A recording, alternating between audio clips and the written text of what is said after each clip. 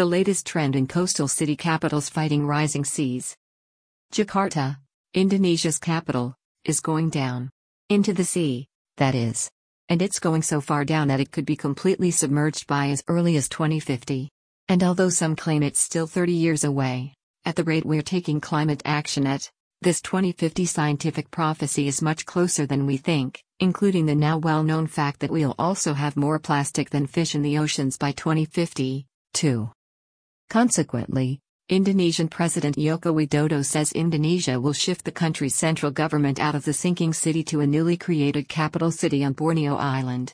The statement had come months after realizing the massive and inevitable environmental challenges Jakarta faces, largely due to human-caused climate change, and the faulty urban planning design leading to constantly gridlocked traffic and congestion.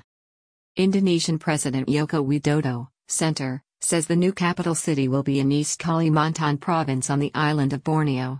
He's accompanied by Vice President Yusuf Kala, right, and Minister of Agriculture and Land Planning Sofyan Jalil, left.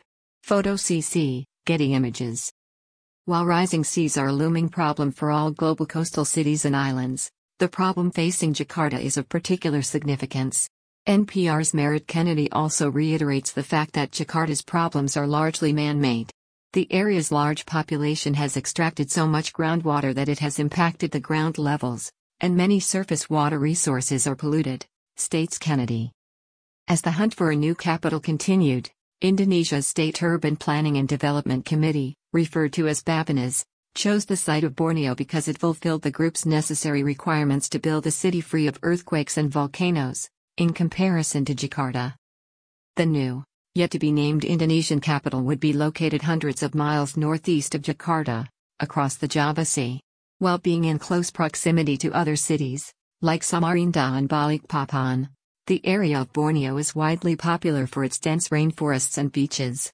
Its jungles are also widely recognized for significant orangutan habitats.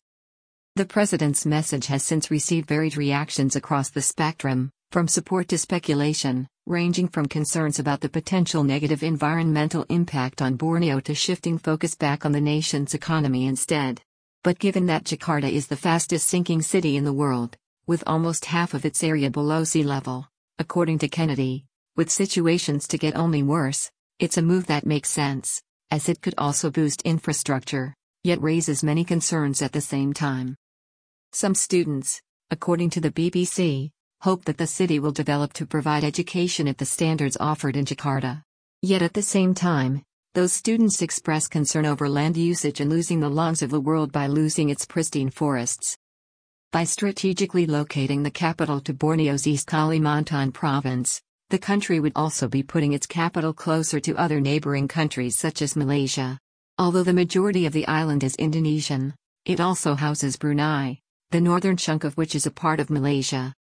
After about 3 years of deep research, a detailed plan has not yet been formalized but gains traction upon this same idea that was proposed many years ago. Actionable items on the list also include deciding the fate of other current diplomatic centers in the area, such as embassies and the regional ASEAN Secretariat. Jakarta has long been known as an international hub for business and travel, and as a hub for government and trade, but Borneo is far from that. Yet according to Widodo's tweets, the president emphasizes that this very status is proving to be a burden too heavy for Jakarta to bear any longer. However, the idea of moving capitals is not extraordinary. For years, countries such as South Korea, relocating to Sejong from Seoul, and Egypt, relocating to and between the Nile and Suez Canal from Cairo, are currently pursuing the shift for various reasons, while past countries who have already done so being Pakistan, relocated from Karachi to Islamabad, Brazil, created new capital, Brasilia, and Australia, created new capital, Canberra. As climate change's long-looming threat of submerged coastal cities due to rising sea levels rapidly transforms into a disastrous and scary reality before our eyes, countries are scurrying to quickly find solutions, one being to shift these coastal cities away from the coastline. But only time will tell whether these plans will really be effective enough, and that too in time, to escape the effects of climate change and protect the residents of its respective countries sustainably.